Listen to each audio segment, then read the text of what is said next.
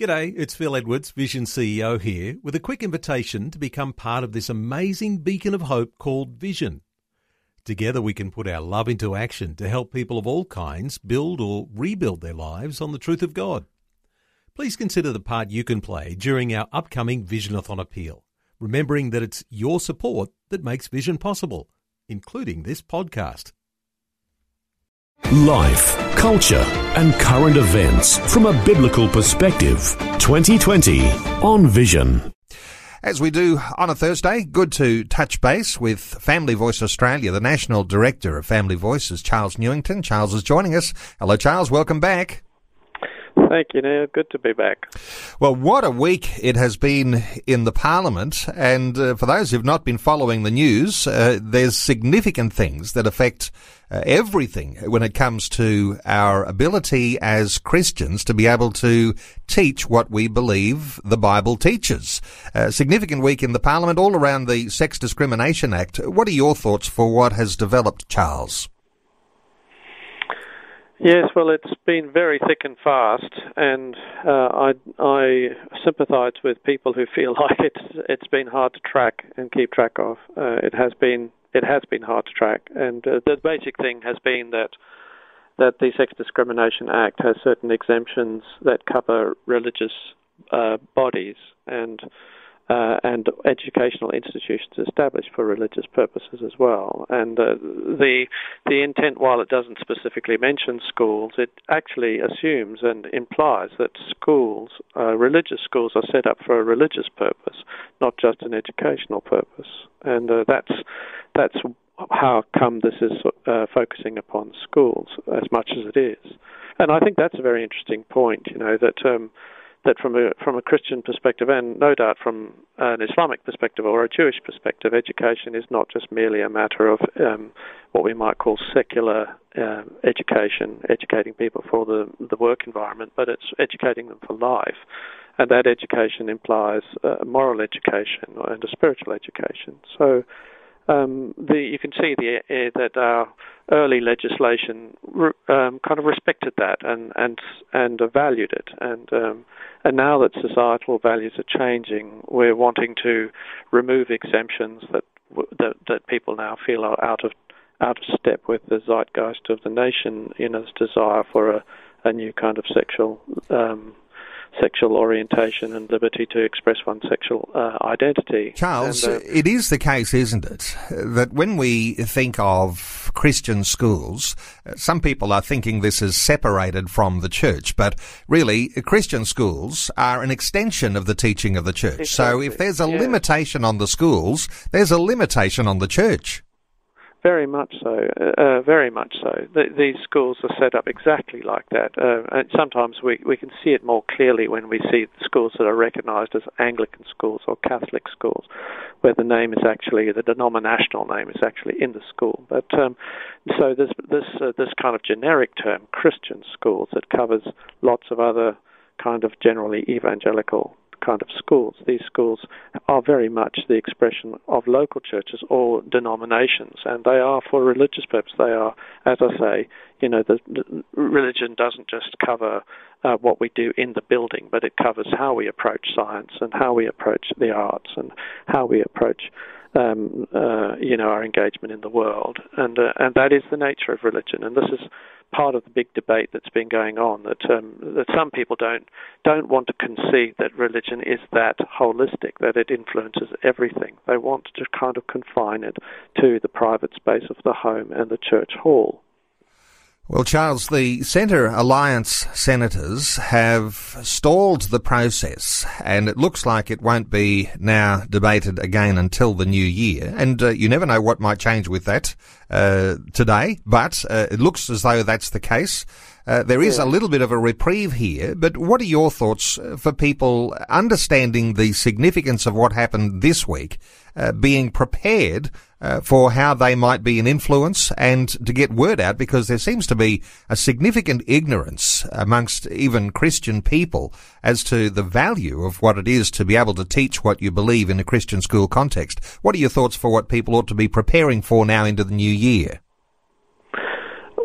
Well, the general consensus is, and you can see that, the Archbishop of Sydney, the Anglican Archbishop of Sydney, Glenn Davis, and a number of others, they wrote to an open letter to the Parliament, to the Prime Minister and the Leader of the Opposition and members of Parliament, to express their concern that what the Labor Party was seeking to do was it was seeking to remove these exemptions or protections that allowed religious schools and colleges and training institutions of all kinds to teach within the religious framework and values that were important. Now, if they would not have written that if they hadn't had strong and clear legal advice that that is what could have happened if that Labor proposed bill went through.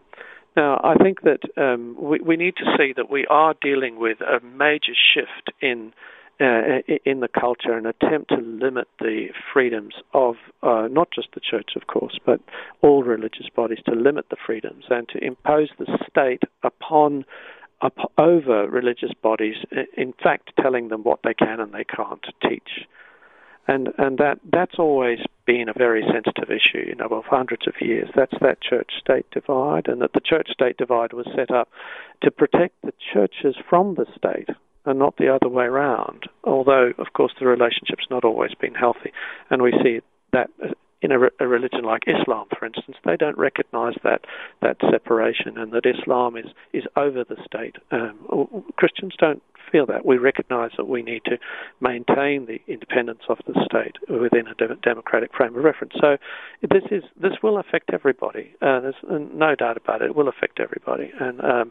And we just need to pray and need to work to make sure that we get a kind of a balanced outcome for the nation, because this affects, there's over 1 million children in Christian schools or faith-related schools. We're not talking small numbers here.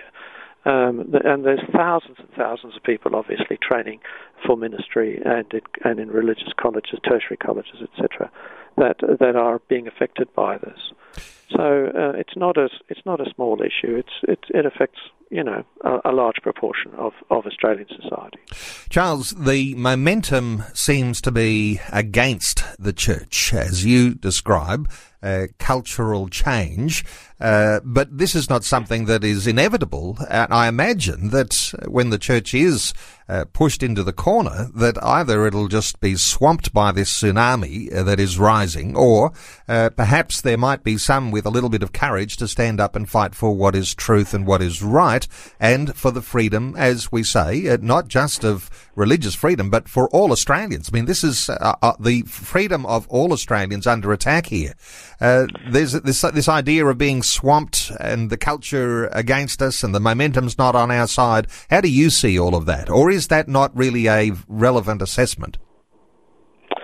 Well, it is a relevant assessment. It's certainly the momentum in what we might call the public square commentary, in the media, things like, you can see very selective commentary that always seems to frame Christians in particular as reactionary, as historically irrelevant now, that sort of thing.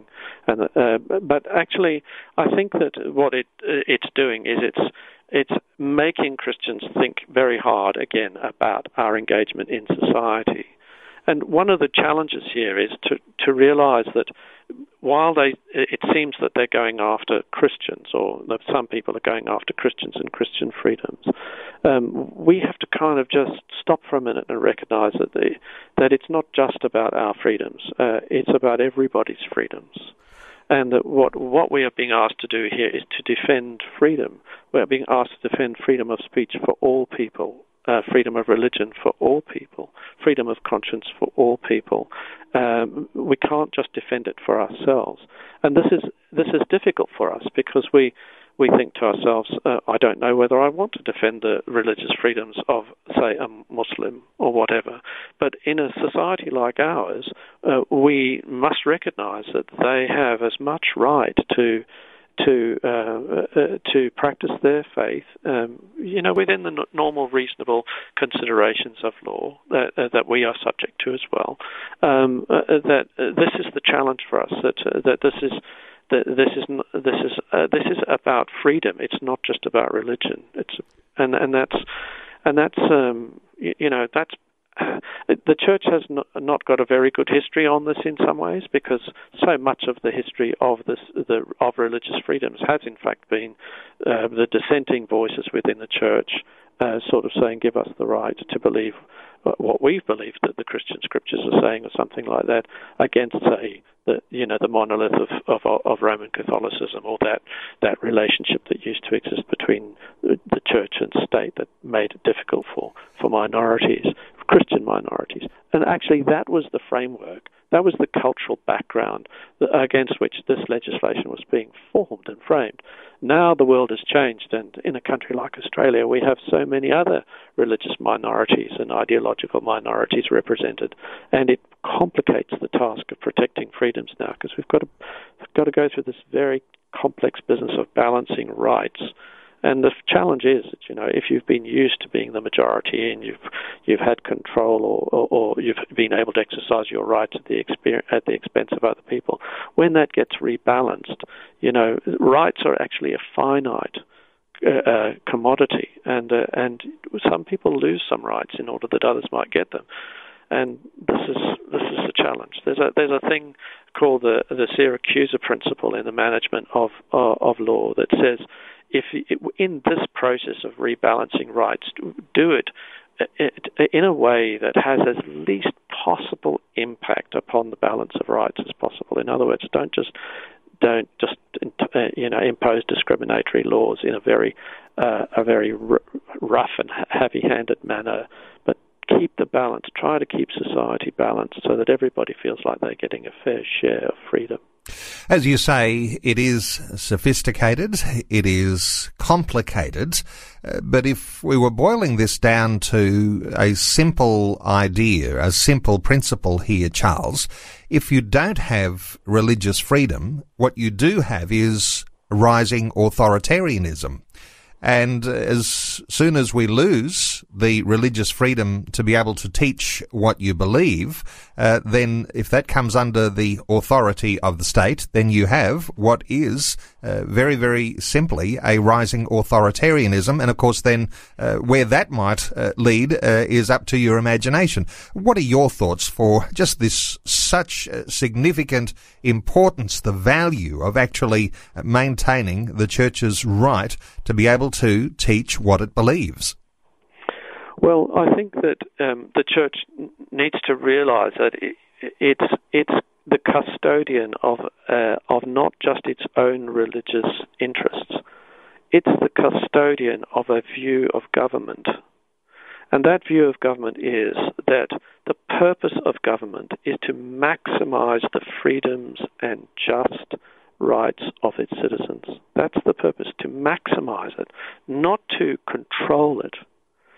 And this is part of the challenge that we see in our society, where we rush to legislate before we know where we are. We've got laws and rules and regulations about every possible thing that you can imagine, when actually the purpose of government is to keep legislation to a minimum and to recognize that legislation cannot do everything. And this is the role of the church, that there are some things legislation can't do. We sometimes hear that word, don't we? You cannot legislate righteousness. It's the role of the church to be leaven, positive influence, light and salt in society, so that social values are shaped and influenced and directed by a sense of the common good and a sense of all that is good and right and true. And the church has a vital role now to realize that if we're going to save the nation from becoming subject to totalitarianism, it's not just about politics, it's about the actual work and influence of the church in society. And every Christian is now a missionary. Every Christian has a responsibility, not just to promote Christianity, but to promote all that is good and right and best for the society in which we live. And frankly, the line, but that's what faith does. It sweetens everything. True faith sweetens everything. We see this in the arts, don't we? That when Christian influence is withdrawn from the arts go very dark. and they lose their sort of edification quality. They become almost terrifying rather than edifying. And so we're not just called to engage in the political debate, but we're called to engage in society and not abandon society to others who don't have this vision glorious. We have a vision glorious, don't we? We have so much hope for society when society is under the benign influence of Christ and the word of truth. And so that's my comment on that. It's a bit wordy. Well, Charles, a little wordy, but I must say, and for listeners who perhaps didn't get everything you said there, what you were speaking were absolute gems of wisdom. And for us to think of the church as the custodian of the view of government, of the sweetness of a society, is just a beautiful thought. And to lose that would be tragic. And as you say, the forces that are mounted against it, I suspect, Charles, that there are some who are even within the Christian community who are seeing the church not as that custodian, not as the sweetener for society, but somehow rather as a little marginalised group off on the side. We need to perhaps get an idea that our church experience is somewhat different to the marginalised little group that meets on a Sunday, but is bigger than that. I agree with you, and I think that so much of that is the psychology of the fragmentation and the dissenting in the church, the way in which the church is sort of fractured off, so that you get denomination after denomination that feels the need to defend its particularity, its particular doctrine or position or something like that. And before we know where we are, we become defensive. When that's not the nature of the church. The nature of the church is that, I love that old hymn, "This is my Father's world." This world is loved by God, and in spite of its diversity, in spite of its religious diversity, in spite of its unrighteousness, God is able to see through that to the value of every human being, and he calls his sons and daughters to be generous and big-spirited as well, and to see that we're not here for our own interests, but we are here for the interests of all humanity. And that is so important and I hope that's one of the lessons that comes out of this conflict, and that it would be tragic if this conflict characterized the church as once again defending its own interests, its own little patch, because that's one of the criticisms against the church, that's what we've done. We've only ever defended our own interests, and we've forgotten about everybody else, and that's just not Christianity. It's just not our mission in the world. I love that phrase. It says, the church is perhaps the only organization in the world that exists for its non-members. Well, Charles, you have reminded us today that there are bigger dimensions at play than just what's happening in the politics and the argument that's going on in our parliament. I want to thank you so much for those insights. We have run out of time. There were other issues we were going to discuss. We'll have to put them on hold. But let me point people to the website, Family Voice Australia. You might like to connect with Charles Newington, familyvoice.org.au. That's familyvoice.org.au. Charles Newington, thanks so much for taking some time to share these gems with us today on 2020. Thank you, Neil. Before you go, thanks for listening. There's lots more great audio on demand, or you can listen to us live at visionradio.org.au. And remember, Vision is listener supported. Your donation, large or small, will help us continue connecting faith to life for hundreds of thousands of people across Australia and around the world. Learn more or donate today at visionradio.org.au.